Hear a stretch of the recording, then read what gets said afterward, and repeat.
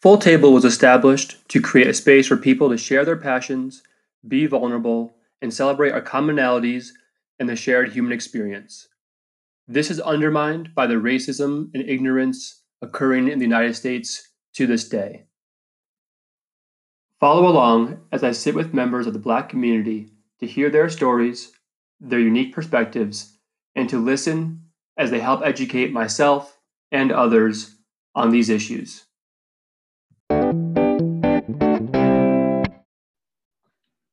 Great. Well, welcome, Alex, to the Full Table podcast. I know we talked a little bit before, but I'd love to hear maybe a quick intro to who you are, where you're from, and what your background is. Awesome. Hi, everyone. I'm Alex Williams. I am from New Rochelle, New York, originally, which is a suburb about 30 minutes north of Manhattan. Born and raised there. I went to public schools there and then ended up going to Yale for college, where I studied political science with a focus on U.S. social policy and urban development. And at Yale, I was really involved with kind of club soccer and dance, which are both things I did throughout my life, and also super involved with our Black Student Alliance on campus.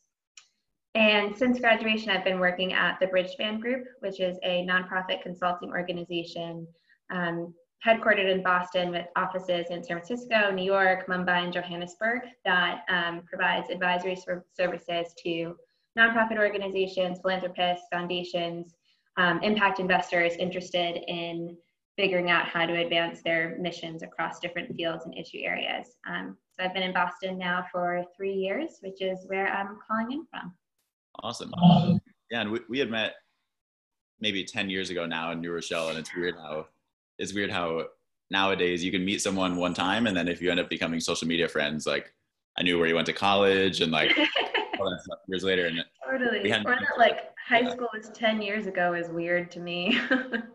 Yeah, the idea that like we could have our 10-year high school reunion coming up soon is kind of daunting. But yeah, I'd love to hear a little bit more maybe about what led you to pursue the career path you did, if there were any experiences from when you were younger, either like cultural experiences, personal experiences that led you to pursue this as a career. That's a good question. Yeah, I mean, I think for me, from an early age, I can actually think of a few specific examples that sort of inspired my desire to do social impact work in general. A large part of that comes from my family. My dad and my mom are both super civically engaged, super invested, especially in supporting Black and Brown communities in their careers, in their livelihoods. And that was something that was sort of always instilled as a value for our family. I think one of the first feelings I had of like what a, cool job helping others could look like was when I went to the annual Black and Hispanic Legislative Caucus in New York State when my dad was involved with New York State government for some time. And I was about 12 years old and like the only kid there because my mom didn't want to go. So my dad brought me, which was nice. And it was just this room filled with incredible leaders from communities across New York State who were just super focused on figuring out the tools in their wheelhouse, be it policy or organizing, writing, advocacy, public speaking, just entirely focused on how can I best support the communities that I'm from, given the platform that I have. And I just remember looking around that room and seeing a bunch of people who looked like me or looked like my family, and talking about things that made me feel inspired. And that was kind of a pivotal moment at a young age where I was like, it would be cool to do a job that made me feel good, that felt like it was in support of the communities I cared about. So then as I got older, I think I tried to, continue to do community service and volunteer type of work throughout high school and that kind of thing. But I think the overall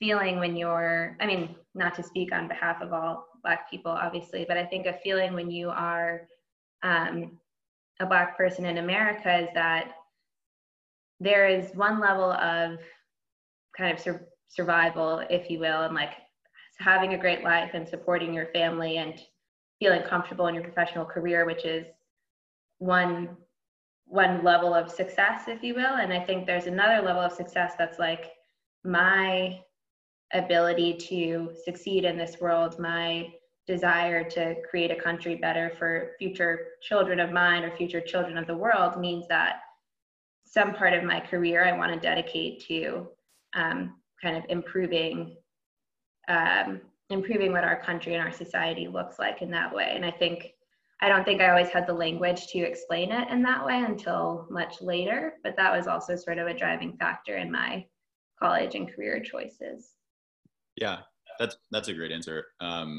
One thing you brought up about all the different potential platforms in which you can like create a positive change is something that, I mean, just working on this podcast, it seems like there are some platforms you can use that seem like maybe a good idea at the time that end up not being the best way to get the message across. And so I would love to hear maybe your thoughts on that. One thing that we were looking at was even just when we had Blackout Tuesday, and all of my friends were like posting the black square, and I was like, this seems like something that definitely can't be harmful, so I'll go ahead and do it. And then it turned out that you post a black square, but then we posted the wrong hashtag with it briefly. So if you post a Black Lives Matter hashtag with it, then you're kind of like silencing. The whole purpose was to not have those voices be heard. So to use the Black Lives Matter hashtag, it kind of like silences the whole movement by having just black squares come up when really people need to know what's going on with the protests, like where to sign up and do all these things. And so I guess one thing that we had just kind of decided was like, if we're trying to do something in good faith, it's better to take the chance to potentially be wrong than it is just to sit back and be silent because we're afraid of doing the wrong thing. So I wonder if that's maybe something you have a viewpoint on. Yeah, it's a good question. I think obviously the age of social media has just totally transformed how we can communicate with each other, and how in many ways there's an even lower bar to saying something. And there's like a higher risk of public scrutiny because of how broad your social platform may be.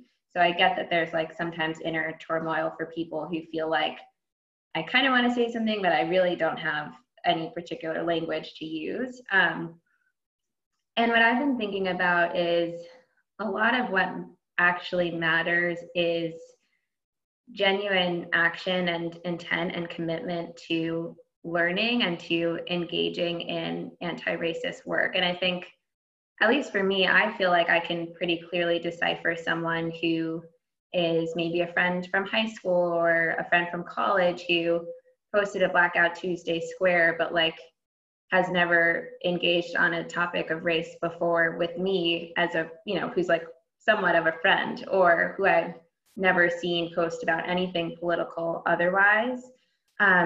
Which is not to say that it's not okay if Tuesday was your start of that, but if it's the end all and be all, then it's sort of definitely falls flat, I would say.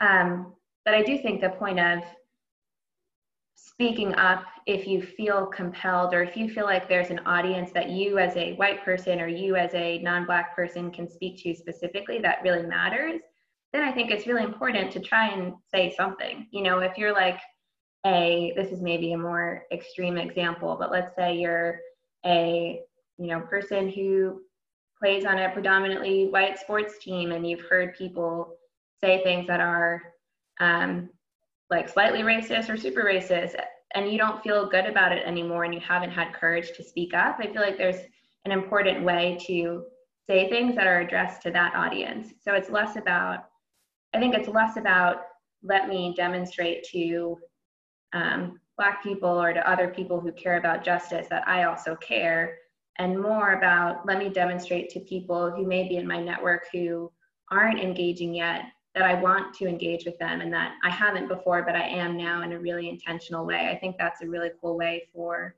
non-Black people in particular to kind of enter this space and bring people in a way that others just can't sometimes because of who's in their circle.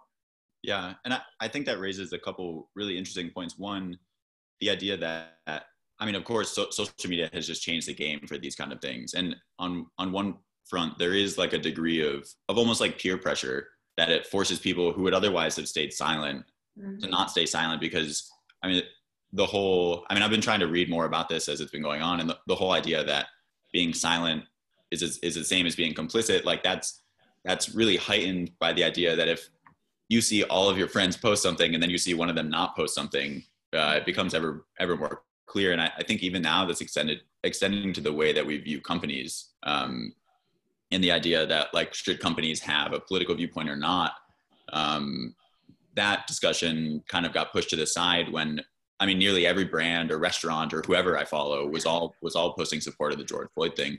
But I think from a bigger picture, the way that social media has been able to kind of change the dialogue around this whole conversation is really interesting, because it's not as if we weren't having these instances 1, 5, or 10 years ago.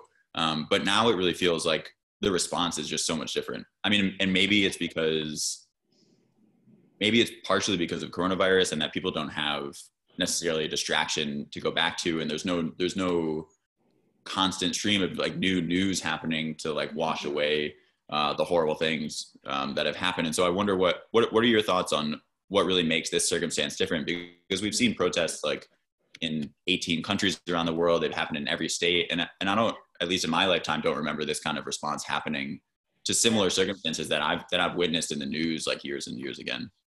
Yeah, it's a good question, and I think it's one that a lot of people are wrestling with. Of, you know, why is now different? Like, I think something I've talked to with Black colleagues of mine at work is like, why am I getting wellness emails now versus many other kind of traumatic experiences that have happened over the years that I've been working? And I think there are a couple of things at play. I think one is a little bit of what you've described of this social capital piece. Like, it's become in vogue to say Black Lives Matter, which is just like a significant shift from even 5, 6 years ago now when Ferguson happened, where like that was a very controversial statement to say, which is, you know, another issue.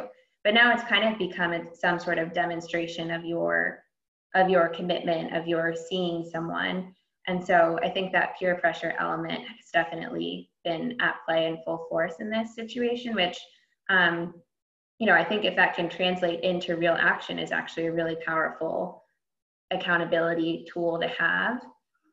I think the second thing at play is a little bit of trying to think of how to describe this. So basically a kind of consistent drumbeat that's been hit over many, many months. And I think now with people being at home, with the George Floyd video being particularly gruesome and, you know, clear in the sense of, you know, kind of daylight execution while he's literally on the ground, I think there were certain things that then like clicked into place for some people in a way that they've been kind of on the periphery of for a long time. And how a colleague of mine described it as, there's been, you know, a Black news anchor or a Black person at work or a neighbor or a friend or someone you follow who's been talking about this for a long time, and it's kind of subliminally entered people's consciousness over many years. And now there was kind of a like catalytic point where things sort of fell into place for people in a way that they've been building towards for a while, even if it wasn't intentional or conscious. And that's just my point of view, but I do think there's something to that. And I think a large part of that is owed to activists and organizers who are actually out on the streets all of the time, and most of the time don't get press coverage. But because they do that, have built up the ability and power to mobilize people quickly and safely, which is what we've seen happen all over the country. Yeah, I think that's a great point. A couple of those things like really ring true for me, in that, again, like I've seen these things numerous times over my life, and it wasn't until this particular circumstance where I felt like being like silently against racism, or if I was ever to see like overt acts of racism happen in front of me, I would at least tell myself that I would intervene or something. But that's not the same.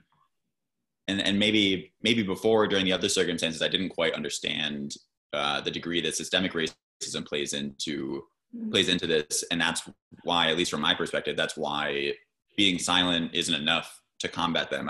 I remember, since we were quarantined, I had watched the movie, I think it's called 13th, Mm-hmm. and it was talking about the incarceration rates, and that was, for me at least, when it first really clicked to me, like I think it's something like 1 in 3 Black men ends up being incarcerated in their lives versus 1 in 17 white men.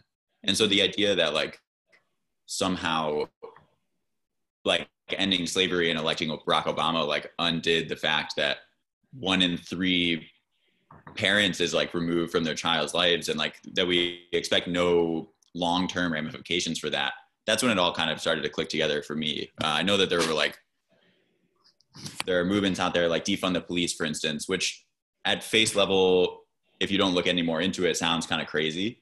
But then after I heard about the incarceration rates, and I heard about, I don't remember, I think one of my news was describing about how in a white community versus a Black community, if like, and this rings true for me, that I have a bunch of friends who have had like very.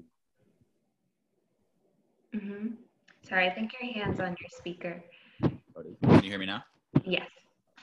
Yeah. I've had friends who have had very quote unquote like minor run-ins with the police, but they were only minor because the future potential of the child was taken into consideration when the ruling happened, right? So if you get pulled over with an open beer or something and you're driving home from a party, but you have like college admissions coming around the corner, they're like, oh, well, we're not going to ruin the rest of your life. But that doesn't ring true for tons of people in the Black community. And that's what really kind of resonated with me. And so I wonder if you can talk a little bit more on what your thoughts are on the defund the police movement, and maybe what concrete steps could be taken from here, whether that's changing the way that drug laws are enforced. Because that's another thing too, that for me, it seems insane that we have, I mean, on the very lowest level, that we have people serving prison sentences for really long periods of time for marijuana, when in other states where it's been legalized, it's considered essential business and it hasn't even been closed during COVID.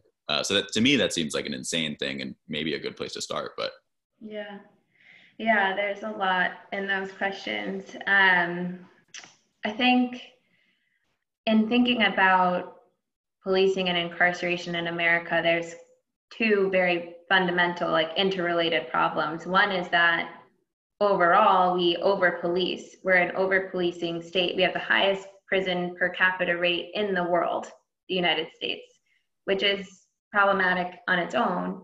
And the second fundamental piece of that is that our policing and incarceration tactics are rooted in racism and slavery and continue to create significant racial disparities that persist for generations. And so when I think about the defund the police movement, I think it isn't just about, how do we address racial disparities in policing. It's about how do we reimagine a country in which people aren't sent to jail or arrested for things that nobody needs to be arrested for. It's like most of the crimes that people commit in this country are related to mental health and mental illness challenges or related to poverty. And that's the truth of it. And both of those things don't need to be solved by arrest and prison. And we actually know that our prison system isn't set up to be restorative. It's set up to be punitive.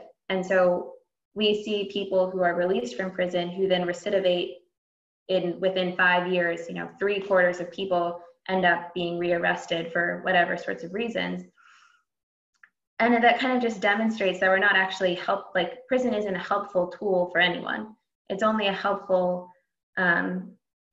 peace of mind for people who believe that someone who is convicted of a crime should be punished, which I think is like one of the fundamental kind of American mentality pieces that is rooted in slavery that we need to work through as a country in order to be able to reimagine a public safety system. But what I think about the defund the police movement is that it's a really important policy issue for us to wrestle with. We need, I think the data that has been shared about police funding relative to other fundings in city budgets, as an example, is is shocking. Like I feel like anybody who has a child, anybody who's gone to school, who plans to have a child, should be concerned that police officers and police systems and police cars and police military grade equipment are getting more funding than teachers and social workers and children and youth programs and housing and healthcare. Like it just feels like if we say our priorities are, building healthy, thriving communities that are environmentally safe and all sorts of other things, then we should have budgets that reflect that. And I think that's one of the primary underpinnings of the defund the police movement. And the second one is that there's a kind of, I feel like an immediate knee-jerk reaction of like, well, we need the police, but that's not actually true. Like we don't need them. We can try and think about something different. And there's, of course, many questions about what that could be. Some basic steps could be to start deploying different kinds of first responders for certain kinds of 911 calls. Like there are places in Dallas and I think out in the West Coast that have started to do this on a small scale of having trained social workers or trained health professionals of another sort respond to mental health crises, having conflict resolution people respond to certain kinds of domestic violence calls.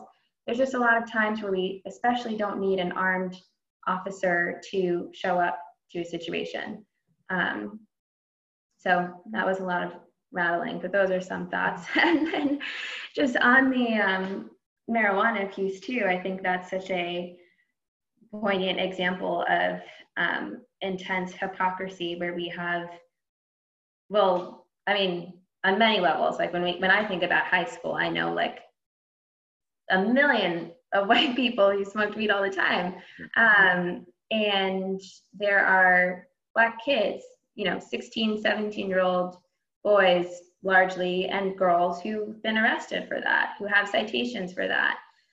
And to your point, there are also then people who are still serving prison sentences for marijuana, which has now become a very lucrative business, largely for white men.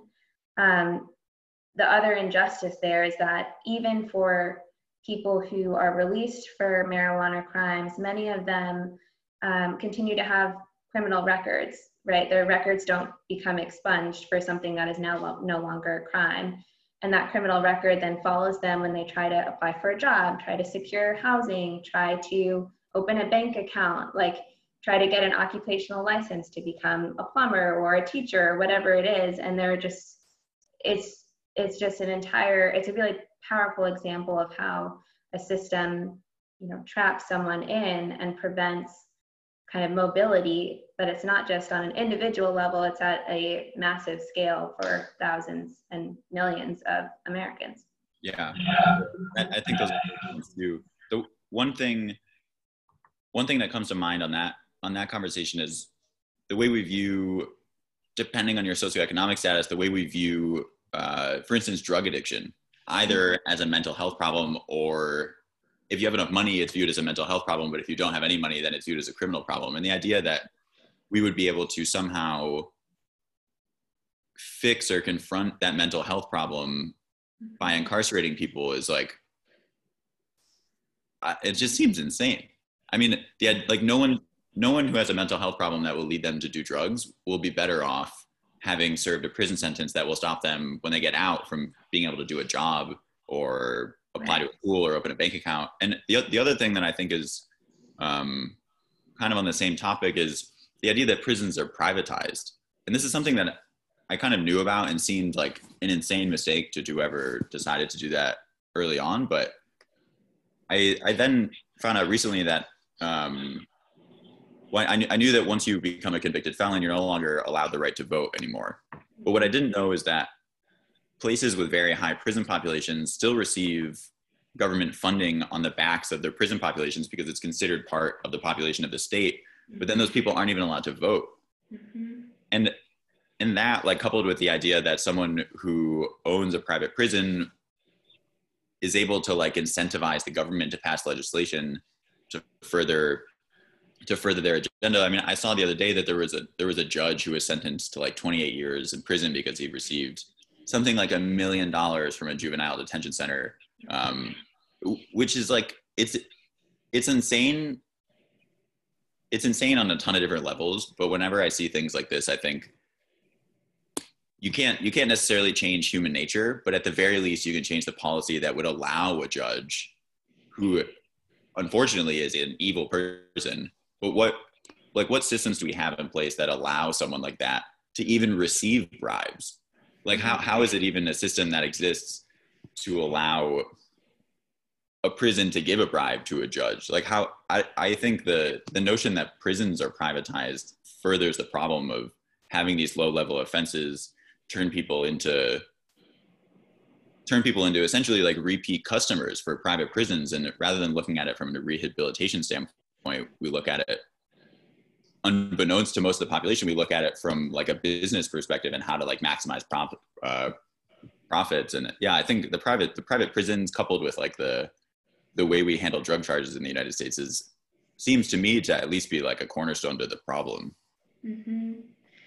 Yeah, and I think the like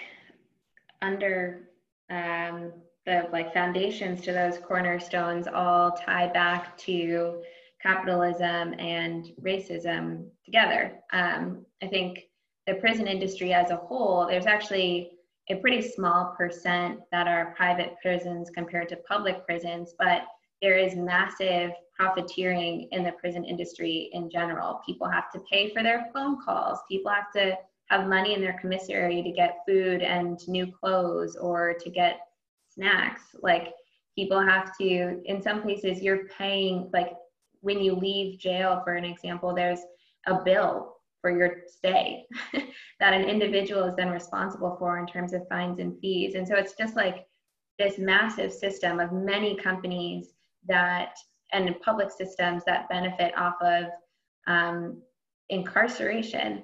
And to your point, like a lot of those contracts aren't based on incentives tied to reduced recidivism or tied to job placement or mental health supports or sobriety. They're tied to how many beds are filled, like how many phone calls are being made, how many uniforms do you need, which is a very perverse, which to me is just like a clear indicator of how we're not trying, like prison isn't about helping people return to society or creating a space where someone can work through past trauma that may have led them to commit a crime.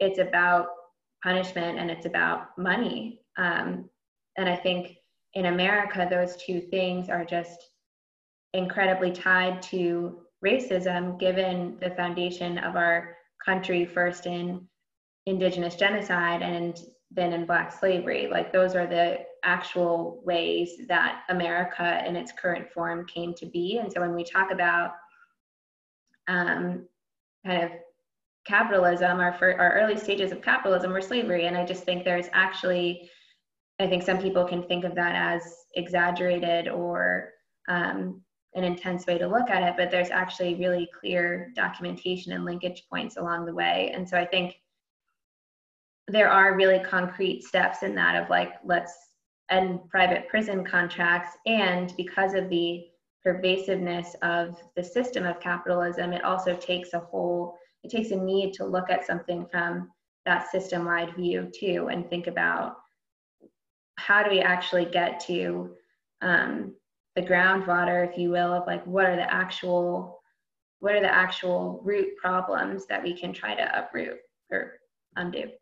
Yeah, I think those are great points. I guess one thing that comes to mind is a lot of times attached to this conversation of race and inequality, I often hear capitalism as something that gets kind of thrown into the mix as part of the problem. And I personally, I totally understand the issues with certain things in the United States being run in a capitalist structure. For instance, like prison seems like an insane thing for anyone to be profiting off of, or roads, for instance. Like it doesn't make sense to have a farmer who has 10 miles, two people have 10 miles of road to pay for roads when in a city they would have to pay for like 1 square foot. So I guess for me, I understand that there are certain things that are just much better suited to have nobody profit off of them.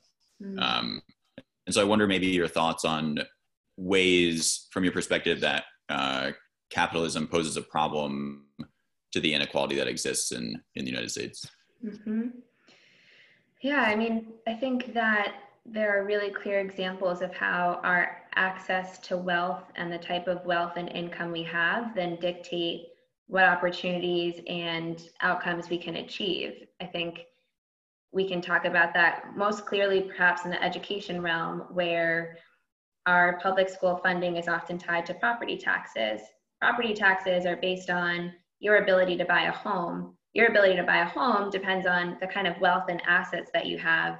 And wealth and assets accumulation started for white people who've been in America for a long time, in some cases as early as 1700 or 1800 or the Homestead Act, whereas for Black people who've been in America, even for a family like mine who's been here for a very long time, come early 1800s, like my ancestors were still enslaved. So while the white version of myself has bought a home and can then begin to pass that home on and begin to build wealth, my ancestor is still enslaved and then kind of persecuted for another 100 years. And then there's the Civil Rights Act, and then people cannot receive fair housing loans for many other years. Then we passed the Fair Housing Act, and there still continues to be issues there. But that ability to then own a home and where you own it allows for you to build wealth, allows for you to go to certain kinds of schools. I think another example is tied to healthcare. There's really powerful examples of how both race and class influence how you're treated at a hospital. And many people, I'm sure medical professionals, like to think that they're not treating people differently, which I'm sure is true for some. And for others, there's like really intense implicit biases that play out that then influence your access to care, the type of preventative care you get, all of those things, and influence obviously your well-being and ability to kind of thrive in this country. And so I think the connection of the way that capitalism impacts us is just everywhere. Like it's so tied to everything. And because of the vastly different opportunities in access to wealth and income and asset building, it will never totally be it can never be a fair playing field in this country in particular until we either think seriously about reparations or think seriously about a new kind of system that isn't wealth-based. Yeah, I think that makes a ton of sense in that. I guess a couple of things. For one, there are certain movements that when there's no discussion around them or no room for discussion because maybe the media can be so polarizing and there doesn't seem like there's any middle ground between people, they see a movement like defund the police as crazy because they think it means abolish the police and that you won't be able to call anyone if something crazy happens. And even like I'm guilty of this too, but when I see something like people talking about capitalism being bad, I think a lot of people's first response is thinking of like the USSR and that the government's going to make all of our cars and like there's not going to be enough like rations to go around. But I think really like when the discussion is had, it seems really logical and obvious that, for instance, people shouldn't be profiting off of prisons and that we shouldn't have the quality of education be linked to the monetary status of an entire community because that'll just lead to perpetual problems. One thing I know we wanted to touch on a little bit was intersectionality, and that's something that I had kind of heard about maybe in the news but didn't quite know about. And then a few weeks ago I saw an article, I think it was in Vox, but it was about Kimberly Crenshaw, and that at the beginning intersectionality was a term that it was essentially like a legal term that allowed for people to pose legal defenses on the fact that they could be discriminated against. And I could be potentially getting this wrong, so if I am, feel free to jump in. But the idea that people before this couldn't try legal defenses, say if they were a Black woman, they had to choose one. They had to either set the legal precedent or set the legal defense to defend themselves for being discriminated against as a woman or as a Black person. And so the idea was that intersectionality allowed people for the first time to say that their experiences as, say, a Black woman is unique in that it's separate from being a Black person or being a woman. I would love to hear your thoughts on this. And then another thing that comes to mind is like, I guess it's like kind of like a chicken or the egg question, is that was the inability of the courts to see the unique experiences of, again, say a Black woman, was it something that drove culture at the time, or do you think it was more of a reflection of what was already existing in society? Yeah.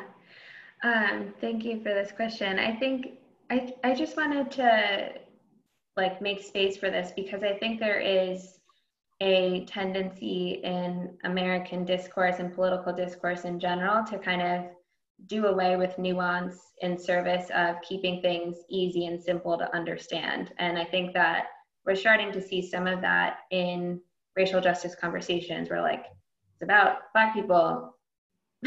And while that's important and true, it's also really important to recognize the diversity of experiences in the Black experience. And I think as a Black woman, especially Black trans women, there are just so many multiple levels of discrimination and oppression that kind of are intersecting and amplified in ways that are important for us to also talk about in this conversation. It's important to say that, you know, Black women are experiencing higher levels of domestic violence and mental illness and sexual violence, and also experience police brutality, and also experience the school to prison pipeline, and also experience discrimination in the workforce, also experience poorer treatment from healthcare professionals, and kind of to hold all of that together while also talking about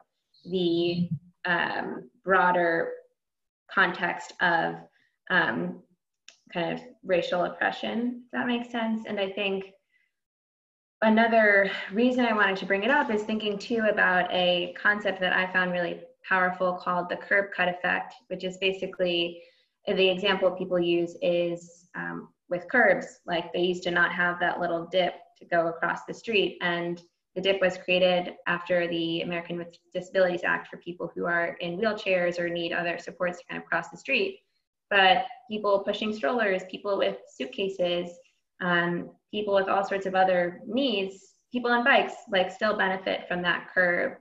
And the idea is, in translating that to how we think about policy, how we think about change, is what if we think about the most marginalized or most in need person in our community and design a solution for them. And what you find is that in doing that, you actually create something that works for them and it works for everybody else too. And so when I think about something that I'm trying to get better at when I talk about the Black experience and think about the work that I do, is who am I designing for? And is it a, you know, Black cis straight man, and recognizing that he is still facing significant challenges in his life, or is it a Black trans disabled woman? And like, you know, I think there are ways to feel like that's so, you know, performative or whatever, but I actually think if you try to put your shoes in that person's, or put your feet in that person's shoes and get to know and understand leaders who reflect those identities, will actually be able to design systems and solutions that are better for everyone and rooted in kind of that targeted universalism. Yeah, and I think that all makes a ton of sense. I mean, from the perspective of policy that's inclusive of a Black trans woman will also be inclusive of essentially everyone else at that point, because there's no, if you pick the person who's most easily discriminated against by society, that makes total sense for me. We're coming up at around 35 minutes here. If there was anything else you wanted to talk about, I'm happy to keep going, but otherwise we can. This has been great. I have many thoughts in my head now, though, just from our conversation, but I super appreciate you reaching out and thinking to include me. So it's fun. For sure. Yeah, it was great to have you on. We'd love to have you on a future episode. And yeah, totally. Cool.